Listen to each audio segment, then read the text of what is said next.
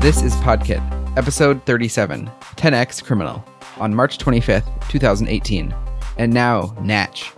This episode of Podkit is hosted by Brandon Johnson, Brian Mitchell, and Ryan Rampersad. This episode has show notes at thenexus.tv/pk37. Hello. How's it going? It's going well, It's been a while. as it is every time. Truly. But this week, we're all in studio together, It's a rare occasion. IRL. so our reactions will be so much more snappy. Well, Exactly. I think we probably did like our first meetup together was at the U around this time of year. That's true. 3 years ago? I don't know how many Yeah. years ago Yeah, that was. This is 2015. So Podkit.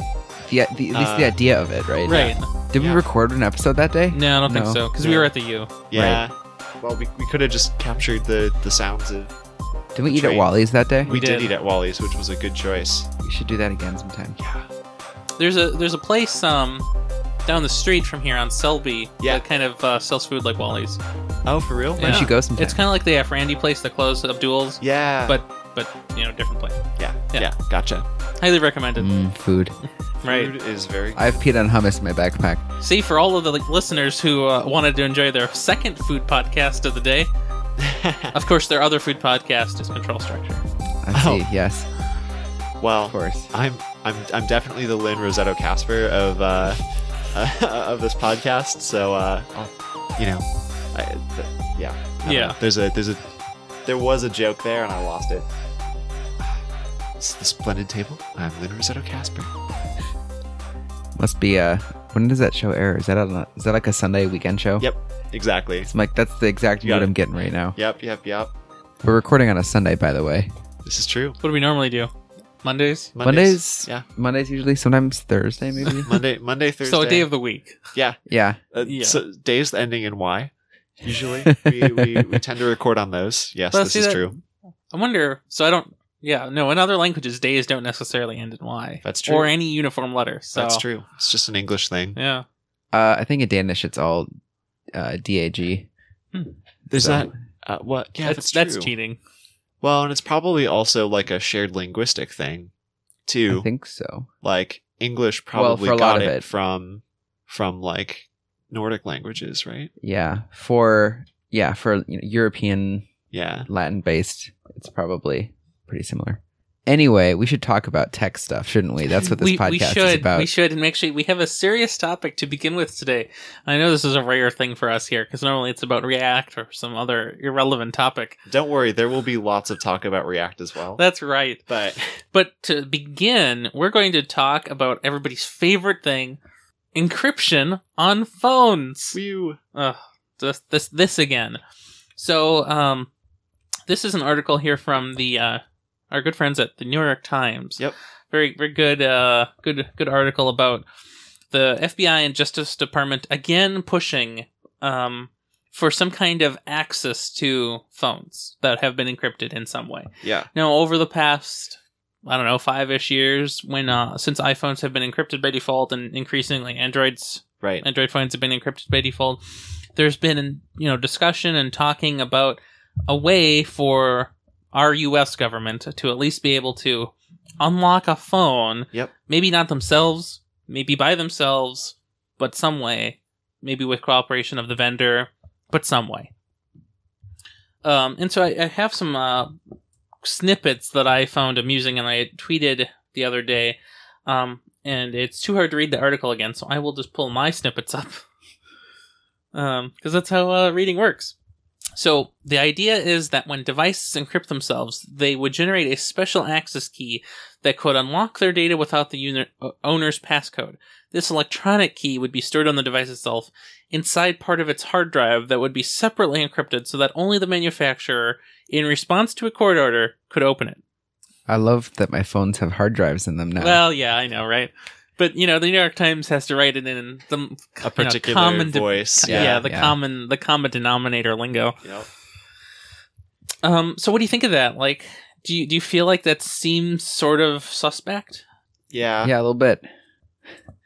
Like another component of it too is that maybe you can kind of let's say for a second you throw out the concerns about having a key that can unlock your phone that you don't have access to, but somebody else does. Mhm. Let's throw that out the window for a second. Like, eventually, you know, on an infinite timescale, Mhm. we're going to have sufficient computing power to break the encryption of that thing. So Mhm. you just have a latent breach. breach. Yeah, Yeah. exactly. And you know, some could argue then, you know, if on an infinite timescale too, you could also break the encryption that's encrypting your encryption. But I think, yeah, right?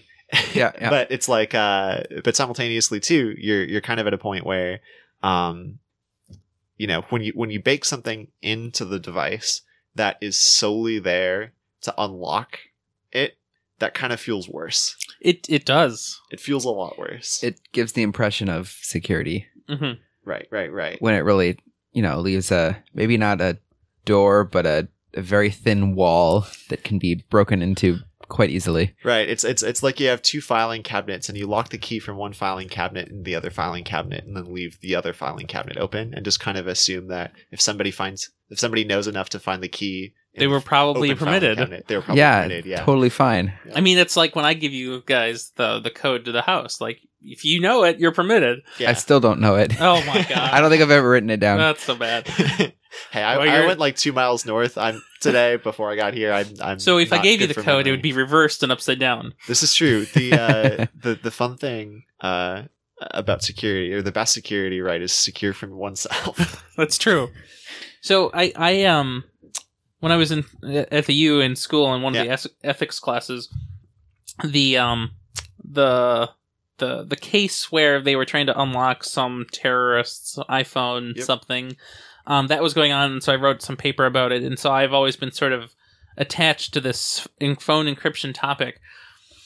You know, we're replaying what we tried in the 90s, sort of. Totally. So, back then, the Bill Clinton administration tried to do this thing called key escrow, which was when you encrypted something, it would generate another key, and guess what it would do? It would store it for the government's usage. Cool, great. How secure is that these days? If that were implemented, how they spec'd it out? I have no idea. I don't think they actually ever got anything. Like, it didn't work. It's not possible. Yeah. Right. Yeah. Well, there's that other kind of component to this too, of like using export permitted ciphers or whatever. Right, of export course. class ciphers. When you submit to the App Store, you have to make sure that you're not exporting ARMS. Right. And that's just like, yeah, like the idea of that is kind of like equal parts understandable and bonkers, right? Right. Because like I get why you wouldn't want to transmit data that is proprietary or maybe of interest to one government or another in an encrypted fashion, but also, of course, I want to do that, right? Like, why would I want my thing to be visible to other people? That's like the point of why it's encrypted. So to use something that is, you know, shall we say, like flawed by design, so that I can, you know, submit it to the App Store, for example. Right. That just seems backwards. And so on Twitter, what I kind of said about this was that we're optimizing for the wrong audience here. Yeah. So like a lot of this talk about phone encryption kind of boils down to, you know, pursuing criminals, terrorists, or these other imaginary, semi-imaginary issues. Yeah. Instead of optimizing for the general case of somebody stealing your phone and trying to get data off of it to exploit your identity. Right. Which seems like it happens more, probably. Yeah. I'm guessing. Absolutely. Yeah. So the final quote that I have here from my from the article, but one Justice Department official familiar with the deliberations contended that it might not be necessary to come up with a foolproof system, arguing that a solution that would work for ordinary, less savvy criminals was still worth pursuing. So we're going to do all this. We're still not going to get a system that's good. And we've all been reduced to now the same level as ordinary, less savvy criminals. Nice. That's the best way to insult your population. It's my favorite. And I think, you know, going after someone who is of a threat, you know, that's kind of the end solution or the end game of what's going on. Try to prevent all this from happening in the beginning. So like, kind of getting a little political here with gun control. Instead of arming teachers take away the guns so people can't, or help fix society problems so people are There less, you go. Now are we're less focusing on the right thing. prone to do what they are trying to prevent right now. Right. These laws. So when I read ordinary, less savvy criminal, I think, wow, man, I really want to strive to be a 10x criminal. So good. Because yeah, I mean, if people know that these can be broken into, they're just going to find another way of doing it, and so, Right. Well, and that's exactly what's going to happen. and then you know? everyone's going to suffer at that because everyone's going to be less secured. Right. Well, and so then all of the phone vendors that, you know, so Apple will have this magic backdoor and Android phones will have the magic backdoor, but then there will still be this set of phones that you can order from China that ironically have a Chinese backdoor, Right. but that don't have the US backdoor. right. And so then what? Then all of the law enforcement still can't get what they wanted. But then the second slippery slope after this one, the cliff, I guess, is that so the US gets what they want and they can unlock all the phones they want. But then what about the other 175 countries in the world? Yeah. You think they're not going to come knocking on that very thin wall? They will. Yep. And so if the US has some secret encryption section in the secure enclave, Yep. pretty sure the other 5 major governments that have infinite computing power are going to try to brute force them too. Or maybe there's a government that says no, that's stupid. They No backdoor for us. Turn it off. yeah, and then every device maker has to make a version that's more secure anyway, and then people are going to try to buy that version. And Oh, it's going to be an illegal import. What, yeah. What if instead it's like a back door to the back door that Oh my kills the gosh. back doors, That would be wonderful. and then eventually you 5-10 years you look at the storage usage data on your phone and it's like 10 gigabytes for backdoor Yeah. prevent. It's like the ad blocker blockers. yeah exactly It's a decoy hard drive. Yes. Yeah. There you go. So goofy. So I guess that was our serious topic. Now it's time for some React and not serious topics. Yeah. So about a week ago, maybe, there was a sudden surprise redesign to our favorite website, NPM.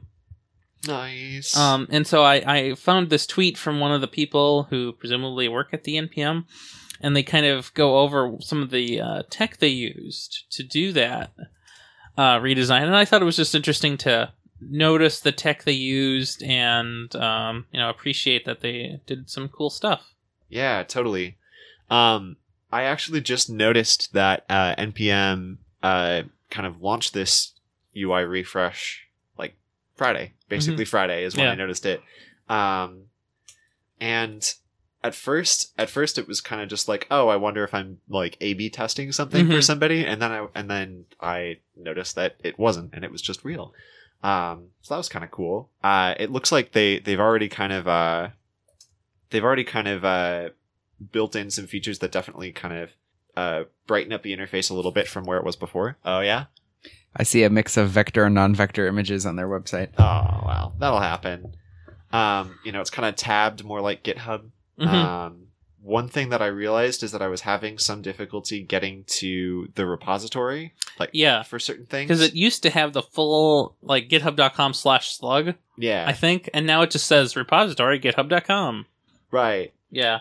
And, like, I think just visually, that was the first cue for me that something had changed. Yeah. Is when I tried to look for the repo or for the code link, and it just was like, wait, what? Well, I guess I knew it changed because of the tweets, but that's when I realized I didn't like that part of the change. Right. But I like what they did here with some of their tech.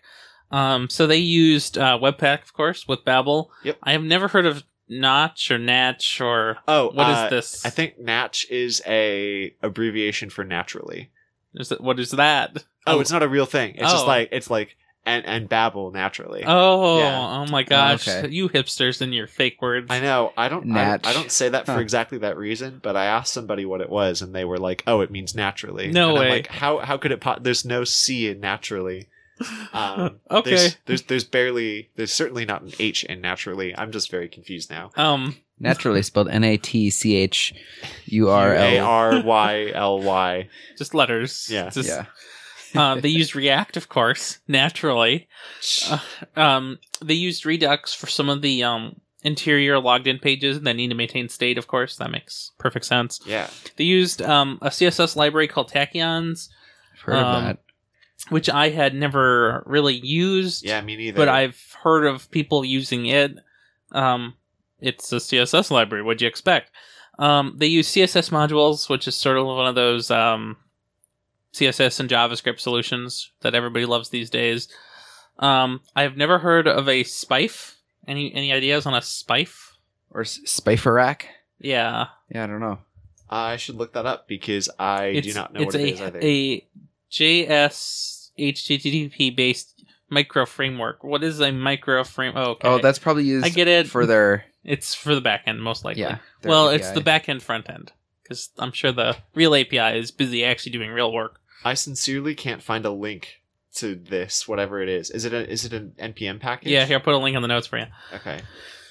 Maybe it's Spiffy or is it Spife? I'm not sure. I think like Spife Rack is like a pun on Spice Rack. Okay. So I think Huh. oh. Welcome to Spife. It cuts like a knife but scoops like a spoon. That makes no sense to me whatsoever. So I guess what I love about the JavaScript ecosystem is you can just make up a word and then make up a slogan that doesn't need to make sense. It just has to be words together. yeah, it relates to nothing whatsoever. Oh. This is made by NPM. Oh, well, of course it is. That's intriguing. They probably made it for this. Probably. So then they use Joy, which is everybody's favorite object validator. They used the recently announced NPM CI, which is the new NPM continuous integration service that I have not looked into at all. Me neither. They use Jest and Tap and NYC. Don't know what those two things are. I know Jest. NYC is another test thing. Okay. Yeah, I've used it a little bit, but it works with Karma or something like that. I don't Okay, know. so it's one of those things. And then, of course, But Sentry. Karma and Jest are different. I don't know. Sentry is really going to be important for them because of all of their downtime this year. What is Sentry? Right. Sentry is an error reporting, error aggregation service. Okay. It's kind of like, what's one of the sponsors of Track.js. Yeah. Kind of like Track.js, but maybe like, they target a broader audience, but do the same kind of stuff. More Silicon Valley startup-y? No, like, instead of just tracking JS, they track errors in any code, really. So Okay. is it like a... If your language can catch exceptions, you can use Sentry. Oh, these folks. interesting. Yeah. Yeah. them. Oh, so you like post things to that directly, and it's You just can, you could, but also like so in JavaScript, of course, you can just tell Sentry like, hey, modify the error prototype, and if anybody throws one, log it. Yeah. Yeah. Can't do that in Java, which is good, but if you could, Sentry would be there. Yeah, it looks like it'll kind of hook into anything you want. It looks like kind of a hybrid of Track.js Yeah. and like Splunk, maybe a Yeah. little bit. Yep. But you would need to use Log4j Right. if you wanted to use it in Java. Yeah. Because there's no monkey patching No. of prototypes. Which aren't we lucky for?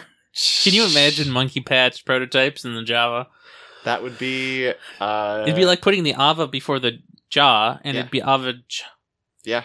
I'll just take this second on monkey patching to promote last month's JavaScript MN talk. Fantastic. You should totally watch it. Was that only last month? I think it was. Yeah. That was... What was the topic called? But he covered about how you can't trust. how to detect bad third parties on your page by Charlie Vazak. I think the gist of that is if there's a third party in your page, they're probably not good. Yeah, right? Yeah. I'll plop a link to that. And video it's in a the show miracle notes that 'cause it's very anything good. works. It is a miracle that anything works still. This is true. So while Brandon is doing some linking, let's talk about the shattering of the React Foundation. I mean, can you feel the suspense?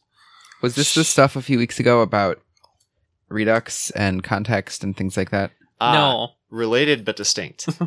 It Okay. kind of came across in the same instant, even though it's a different... This is around Actual thing. JSConf Iceland, right? Yeah. Yeah. So a few weeks ago, you linked. I don't know if it was in Slack or Twitter or somewhere. I don't Yep. know. But you kind of had like a month calendar chart, Yeah. and you had like big tentpole topic in the first 3, Yep. and then you're like, oh, I hate what's coming next. And I love that visualization because it's exactly how the React community is right now. Like Yep. it's some hype thing for a month, and they're like, okay, we're moving on to the next one. We got as many, Yep. 4-minute tutorial videos as we could about this topic. We're moving on. Yep. Exactly. So a few weeks ago, 24 days ago, according to this article from Hacker News, Dan Abramov is one of the guys that works on he made Redux, of course, but he also works on React now. Yeah. And He's kind of one of the big 4 prophets of JavaScript, as it were. Oh, that's terrifying. And I say that with dripping with sarcasm. Not suspense? Well, maybe that too, but mostly sarcasm. Yeah. And so there's a nice video that you can watch that kind of goes into the lack of detail, I guess, on how it works. But luckily I can tell you how it works because somebody posted here on Hacker News a summary of tweets made by Andrew Clark, who also works on React and stuff.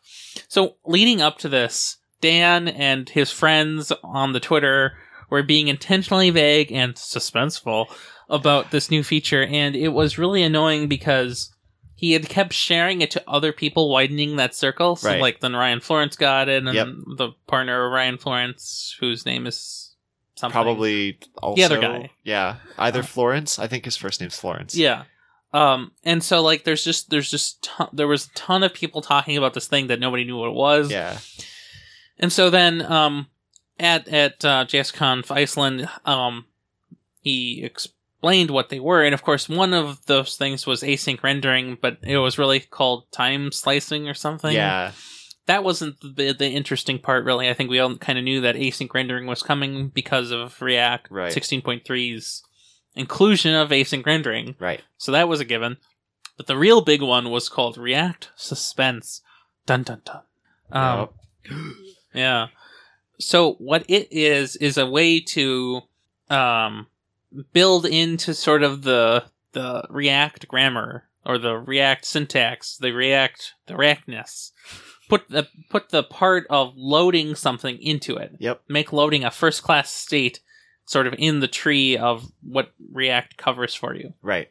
When you think of it that way, it's really cool because what have you always had to do with your data? You had to make a state key called loading thing. Yep. Whatever the thing was, it could be chickens. It could be wow, chickens. That covers like half the table. Everything. Yeah.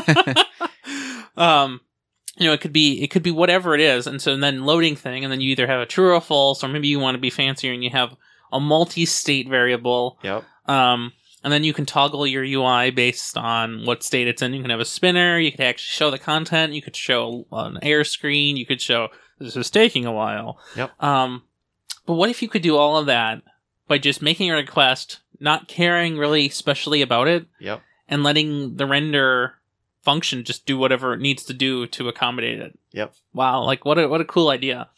And then even better is prevent the rendering of other trees based on that state. And so that's what Suspense does. And so we have here how it works sort of at a high level.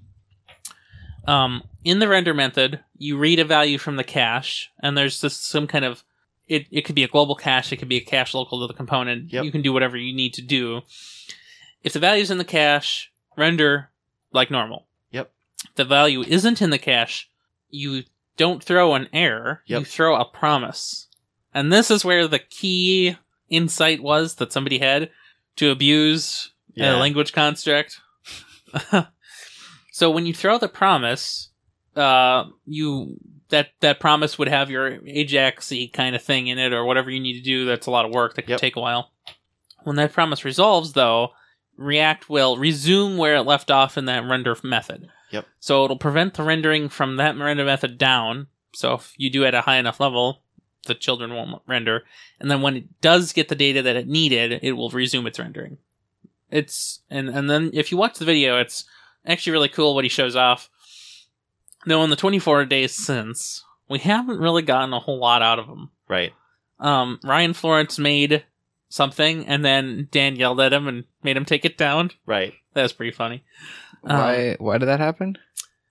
apparently, the React team didn't want anybody to make a library too soon after the talk because the API could change and it might scare people into thinking that this is the way to think about it too soon. Yeah. This is why I refer to Dan Abramov as one of the four prophets of the React world, because he likes to have control over the information about things in ways that are sometimes a little bit frustrating. I mean, and so like it's weird because they posted on their React blog like, hey, let's do this thing and let's talk about it, but then there was just no more discussion.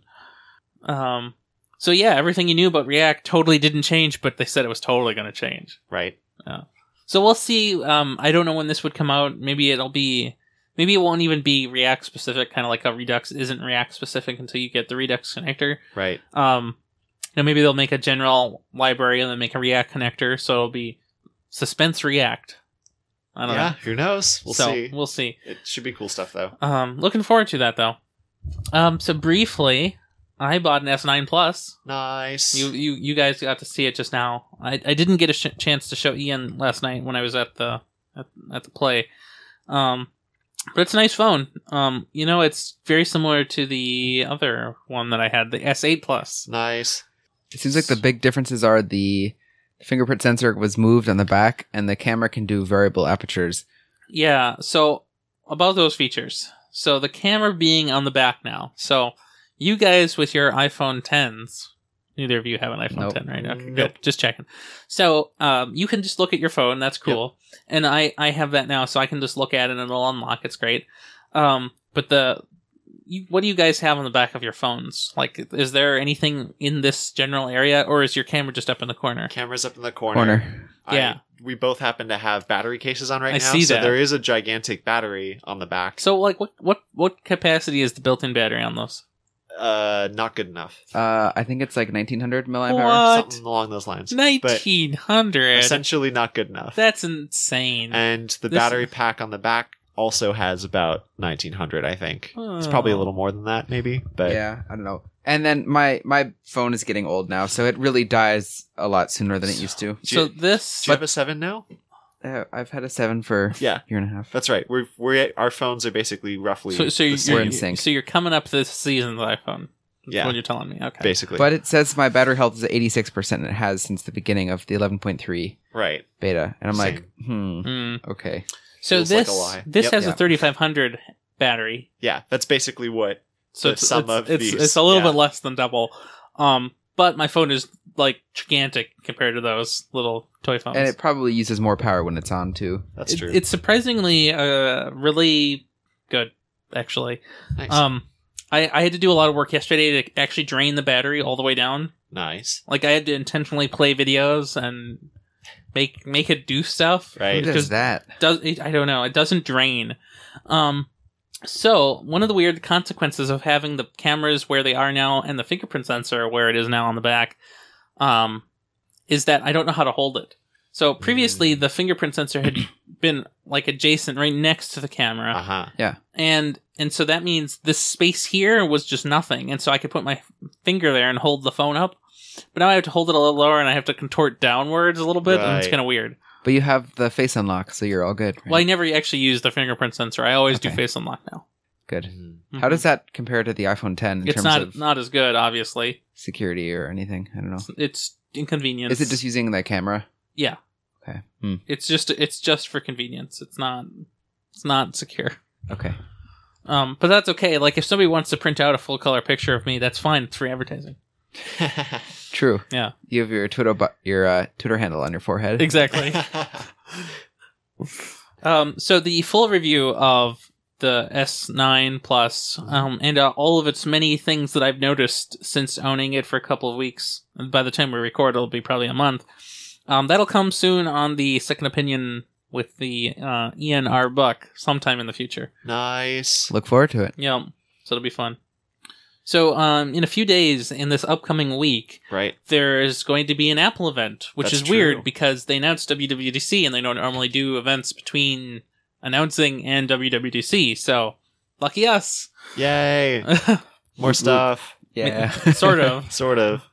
So this is an unusual one. They're not doing it on their campus or anywhere. It's in Central Time Yeah, it's in Chicago, at a high school. and it's sort of weird. So the initial rumors were for a refreshed education and/or budget-minded MacBook Air. No. Yeah. The new rumors are new iPads. Yeah, I would say Yeah. a new budget iPad or Yeah. even an ePad for education. Oh, no. Right? It would be really interesting if they brought back that old... E-line. Yeah. Oh, eMac no. was super popular back I in know. the day. Yeah. It was. They looked pretty awesome too, to the point where like I knew people who would like buy old ones and use them. I had an old one till I gave it away to some guy on Craigslist Right, exactly. like a year and a half ago. Yep. So I would have preferred new MacBook Airs because, man, that product is... No, the Just- MacBook Air line needs to be done, and they need to reduce the No. price of the MacBook. No. I think. No. Nope. I think they need to And make the MacBook Air, like they're gonna drop the Air from the name, Yeah. but they need to have something like the Yeah. MacBook Air, but But where does that? modernized. But it's weird because it doesn't fit in that line. right.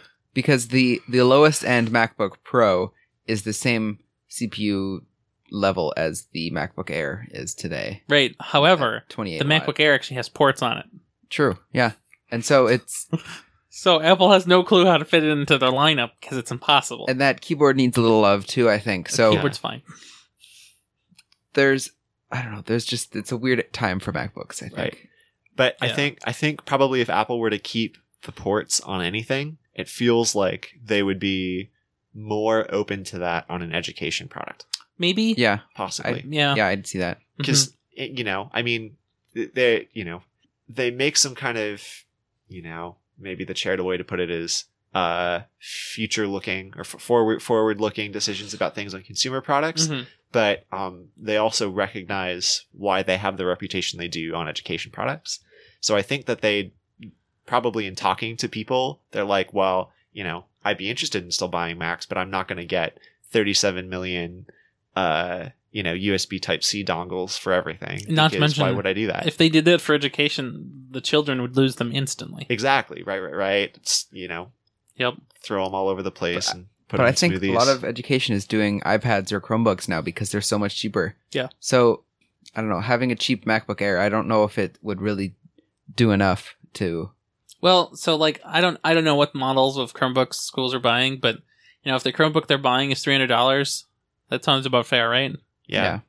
So if it's $300, but it can't actually edit video, or it can't actually, hold any amount of local storage, Right.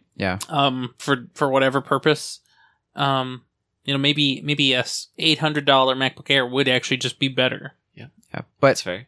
the cheapest iPad, which is right now $329, I think they made a version that's just $300 even. I think that's that little bit of price reduction. Well, I mean, that the iPad can do video editing. It can To do me, that audio doesn't editing. sound like a new iPad. It just sounds like a education discount. Yeah, but maybe they do that and update the iPad a little bit. Yeah. I don't know. That's kind of what I could see. Mm-hmm. And maybe they're going to push some new education features of iOS Right. I was going to Tease say maybe they 11.4 or maybe it's a separate, like, more guided, almost like Sugar. Do you guys remember Sugar? mm-mm. Okay. I'll put a link in the show notes, but Sugar is like this very guided, education focused OS that was based on Fedora. Okay. but I'm it was pretty its sure own nobody desktop remembers environment. that. Oh man. I don't think there's any huge education features in iOS 11.3, but it's about time where they release it. They've had 6 or 7 betas now. So I feel like that might line up with it. We're also due for the iPhone SE 2 if they're going to do that. So But it doesn't really make sense to do at the education They event. wouldn't do it here. They would have to do that at the WWDC, or just keep it for fall at this point. They kind of lost their window of opportunity for that. Yeah. I hope if they do an SE though, an SE2, that's funny. I hope if they do that, it follows the same design language as the iPhone 10, Totally. because I know it won't, and so that's Notch. why I'm hoping that it will. But otherwise, then you'll be forced to design apps for another 10 years Right. that follow the old format. Right. So WWDC, speculation on that, allegedly coming on June 4th. Yeah. That sounds It's like not fun. really alleged. It's pretty certain. Yeah, it seems like a lot of people who usually get tickets did not get tickets this year, which is kind of sad. It's almost like that random drawing isn't maybe random. Yeah, but you never know. but hopefully that means that cool new people will be able to go. Yeah.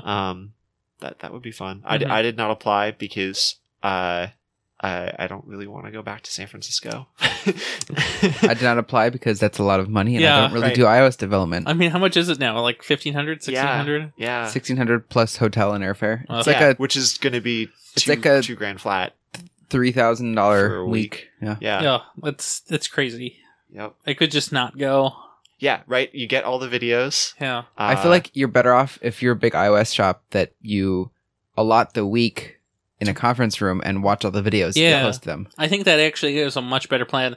And just think about how much cheaper that is too for the company as well. Yeah. Like, sure, you have to pay the people to not work on a project, but you can just get them pizza. Pizza's cheaper Yeah. than It's a lot cheaper than getting plane a couple tickets, Yeah. cars, rentals, hotel stays. Yeah. Yeah. Just pizza. Yeah. people. Yeah. Yeah. WWDC is going to be interesting this year. So they do we think that there's going to be any kind of good hardware coming out of that one? I'm hoping a new iMac with the 6-core. Didn't they say something about a new MacBook Pro too? I Or- mean, we can all dream. that's They have that yeah, new I know. patent for the keyboard that doesn't have, or that's all a touchscreen. Yeah. I don't think that would be now. Yeah. That's No. got to be Like, a couple years out. If Oh, if people totally. are already raging at them for not being able to handle some dust under keys, yeah. I mean, they can't do it right now. Yeah. Yeah. And their new, what is it, micro LED display technology that they're building, That'd be pretty that fun. they can then just say, hey, manufacturer, make this. And Yeah. here's all the specs. And hmm So I also wonder if I mean, I feel like that's for the watch, right? Yeah. well, yeah, they'll probably start with that. Because that's a nice small screen to Yeah. start with. Tiny, repeatable. Low yield. Yeah. Exactly.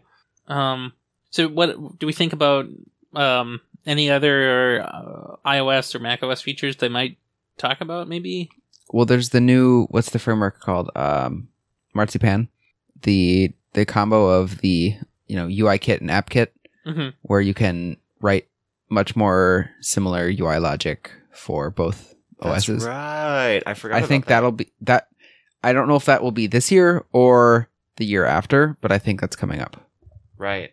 That will have interesting impacts on React Native too. I feel Mhm. like Wouldn't it be great if you could actually make a Mac app in React Native? I would prefer making a Mac app in React Native to making it with Electron Oh yeah, by far. yeah. It's interesting to me that there hasn't been a bigger movement in that space right now. Right. Like, because I mean, they could almost just bootstrap it on top of Electron, and I don't know why they didn't. Right. Yeah. Right. I mean, some would say they wouldn't even need to. Right. It's probably be even simpler to just. I mean, maybe the biggest thing is that they don't have, all of the native UI bindings Mhm. are for iOS or for Right. AppKit. No, wait, not AppKit. UIKit. Yeah. Jeepers. Brains. What are they? It's close enough. I mean, it's just two to three letters different. Yeah. Right. What's the lexicographic distance on that, or lexicographical distance on that? Who knows? But I feel like with something like Marzipan, it would be almost like a no-brainer if they already have to support that, or have to, quote unquote, have to. Right. If they already have the option to support it, be even easier.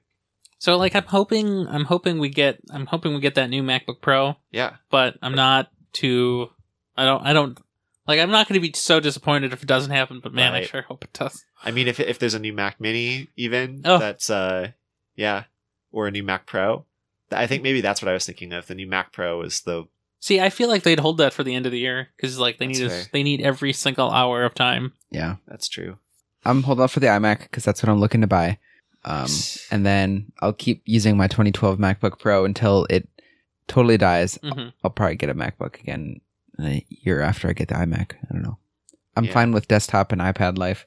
I can't work on an iPad, so I need a MacBook Pro. I don't So- I don't work much at home anymore. So I was using this computer and Yeah. I was doing this for some reason. just turning it on its side, Yeah. for whatever reason. And then something inside of the fan started Clicking a little bit. Yeah, and I didn't like the sound of that.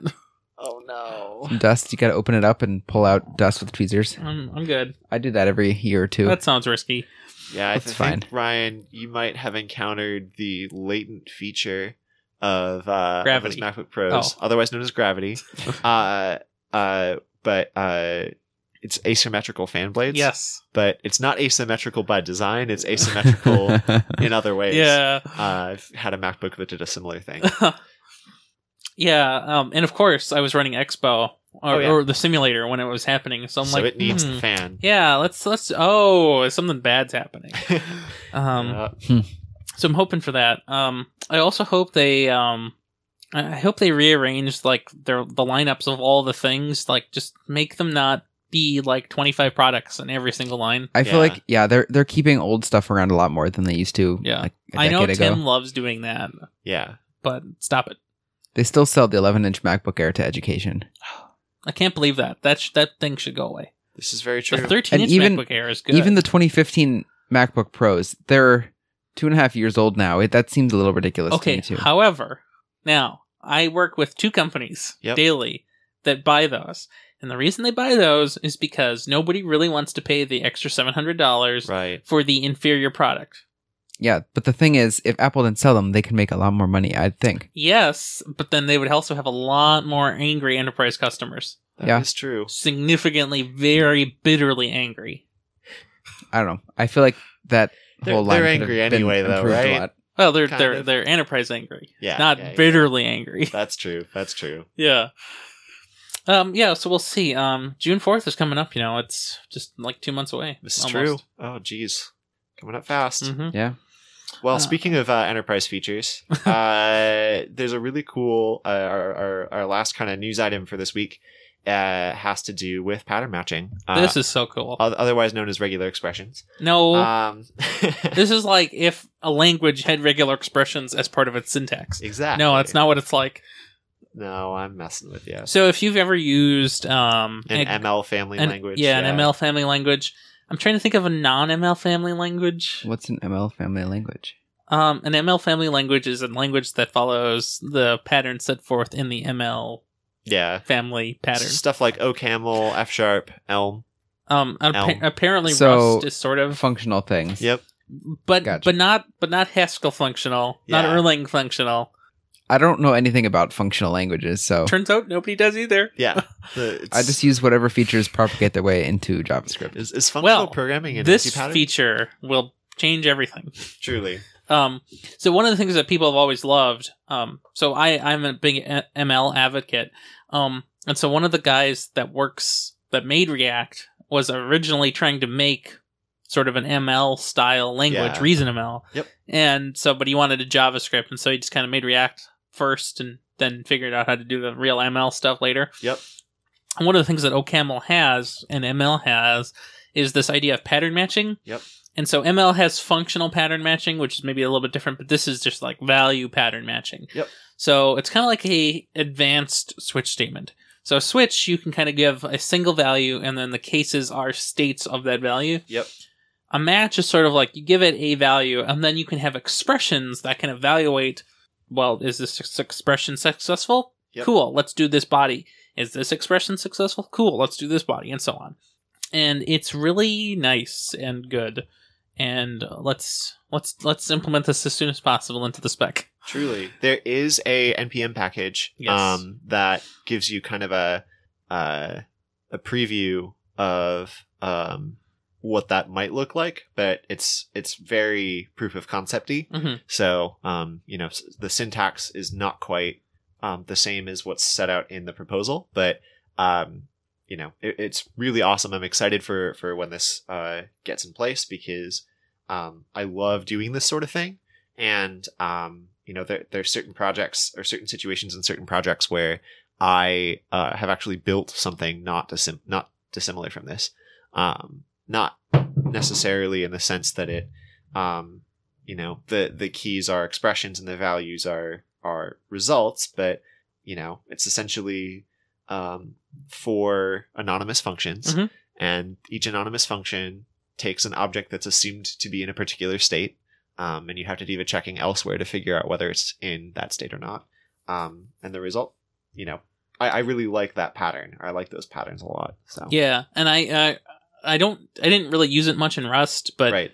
I know it's available in Rust, and it's which reminded me, of course, of SML. Yep. It's just so nice. It would be great to get this feature in, and then of course get the functional pattern matching in. Yeah. Which is where you define different argument patterns, and then the arguments will change which body actually ends up getting executed. Yep. What's harder about that in JavaScript is we don't have types, so maybe not. Let's not do that. This is true. Yeah. So I think there's a ton of unanswered questions here. So like, how do they deal with all the type differences and magic? Like, what if there's an async branch, but there's not another branch that's async? Like, what does that mean? Yep. What if there's a generator in one of them? I don't know. Like, there's so many weird things that they have to think about. Right. So we'll see. Truly, should be. It good looks stuff, interesting. I'm thinking of, if I have a function that takes in a date, and I can either pass in a date or as a string that I parse into a date, or a date object itself, I can just match on string or date, right? And then do whatever. Yep. Rather than if statements, just match it. Yeah. Match statements. Oh no. It's pretty like readable, I feel like, and as opposed to having like if type of equals string, type of equals object, type of equals. What I think about as a cool example is sort of if we imagine that React suspense never comes to fruition for whatever reason. Right. One way to simplify that loading state logic is to have your loading state and then loading thing, and then you put it in a match statement like this, and you just call a different chunk of your render function in this match, and problem solved. That's exactly the case that I've used it for on projects that I've used. It's the remote data pattern, as we call it in Elm. Yeah. It makes perfect sense. I mean, it feels, that's kind of what one of their examples is, isn't it? It's like, you've got a 200 error, you've got a 400 error, you've got a 500 error. Deal with it. Yep. Deal with it. Yeah. Alrighty. So I think that concludes the kind of news and updates section. It's time for everyone's favorite segment, new Twitter followees. We need to have some audio clip that we play do. where everyone says, new Twitter followees. If we make it, I'll put it in. Nice. So yeah, you go ahead, Brandon. So I've got a great group of 3 people who I've followed on Twitter in the time since our previous podcast. The first is Jason Langsdorff, who is, as you might imagine, a general software-y person. He also lists himself as a mediocre bartender, but that's kind of neither here nor there, is it? The reason why I followed him, and the reason why I think he's a good follow for this group, is because he's kind of in the GraphQL space, which I think is something that is kind of interesting to keep an eye on. Particularly, I believe he had a post that I found really helpful about. Well, I can't track it down now, but he's a good dude. So there you go. The second Twitter followee I have is Thimbleweed Park. Have you all ever heard of Thimbleweed Park before? Mm-mm. It's a point-and-click adventure game made by folks who have been doing point-and-click adventure games since like the dawn of point-and-click adventure games. It's really, really good. And not only is it like an awesome game and really fun to play through, it kind of takes you through this like world that's kind of like set in the 80s, right? Kind of like a X-Files or the John Gruber. X-Files or what's the other one? Twin Peaks kind of scenario. But they also have a really awesome blog that talks you through how they built it.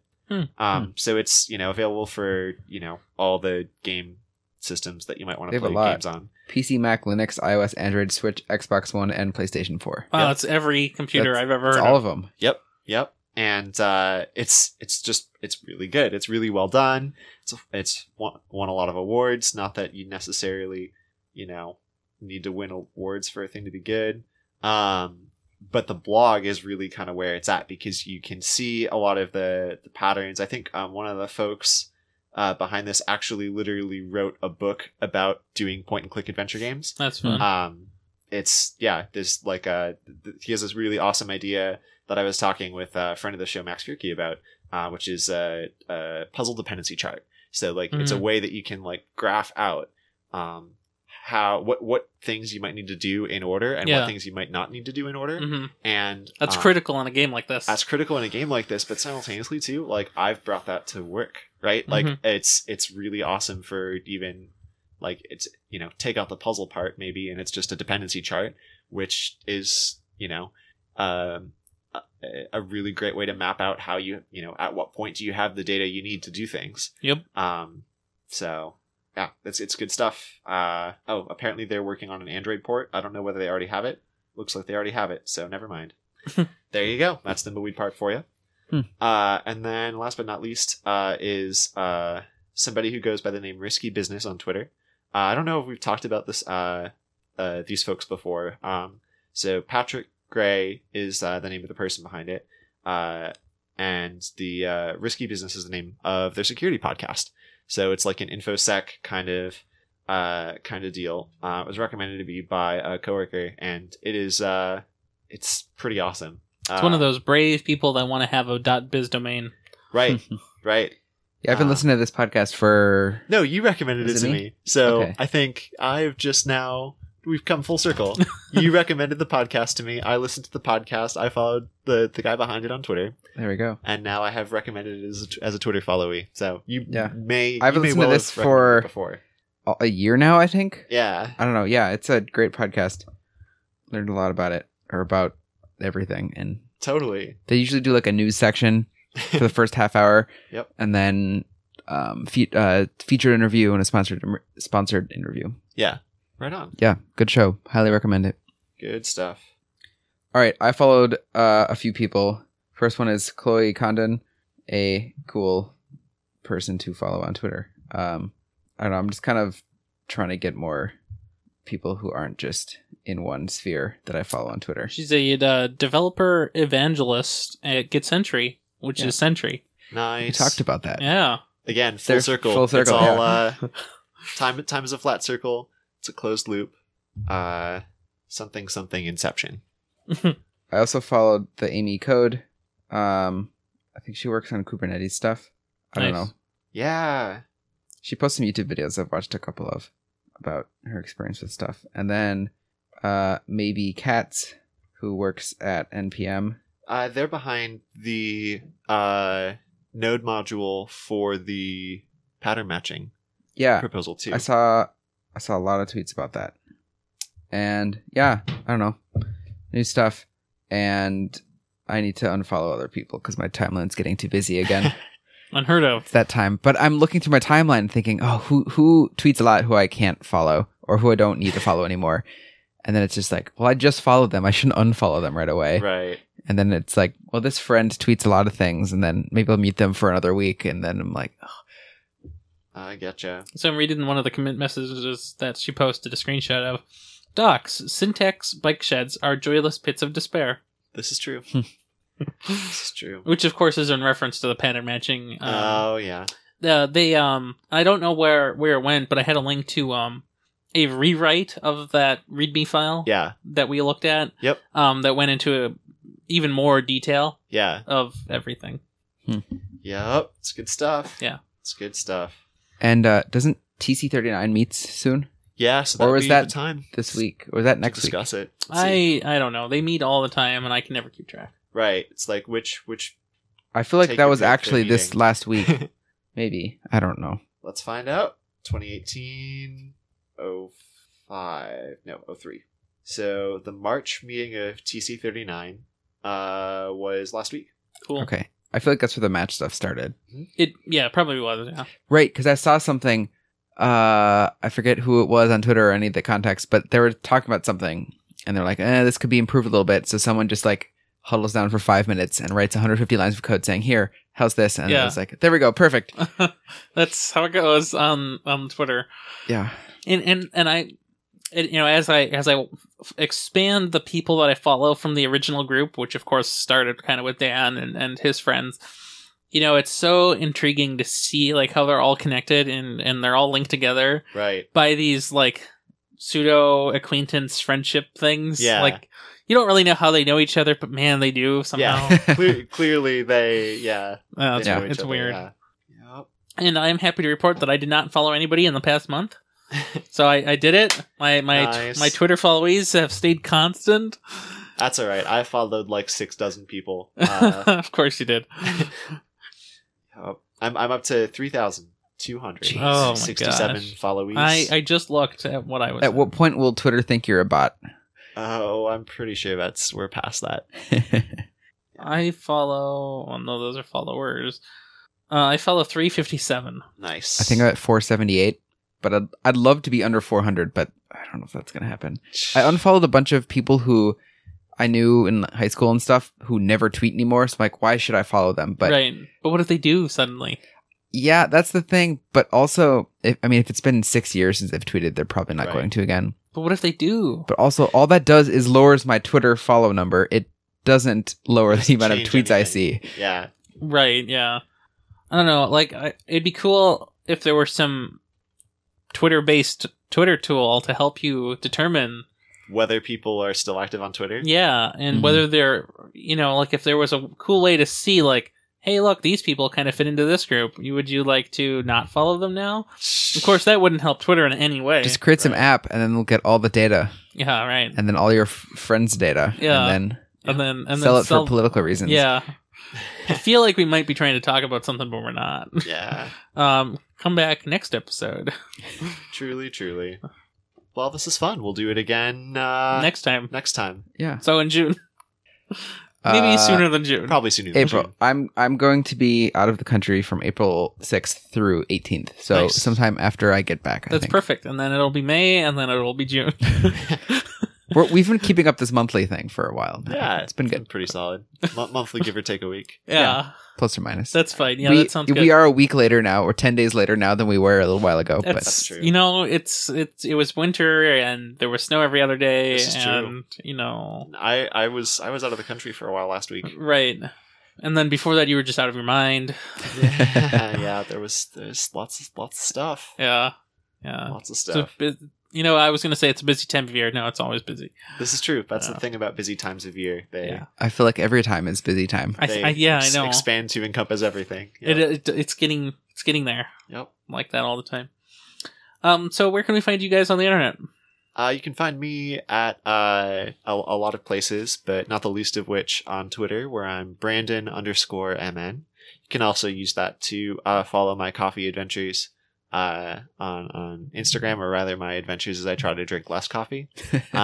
Take your pick. Who knows? I'm not 100% sure about that. I loved your Twitter rendition of you when you didn't have enough coffee.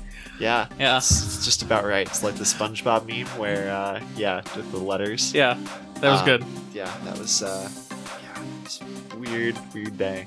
But that's probably the best spot you can find me. You can find me on Twitter at Brian Mitch L, and my website brianm.me, where I've now upgraded to what was it, UIKit 3 Beta 40 from Nice. Beta 31, 40. and Font Awesome 5 from Font Awesome 4. Mm, Now I'm loading it with JavaScript, and it replaces things with SVGs and nice. doesn't zoom with the text anymore, but whatever. So it goes. Yeah, that's me. And of course, you can find me just about everywhere, but especially on the Twitter at RyanMar, and of course on my website, ryanrampersad.com. Nice. Sweet. And you can find show notes for this episode at thenexus.tv/PK37. Cool. We didn't even do that substitution there. That's good. I'm glad you do it. I got that mental substitution Yeah, Whoa. yeah, oh man. That's really good. at PK $episode. Well, have a good one. Till next month. See ya.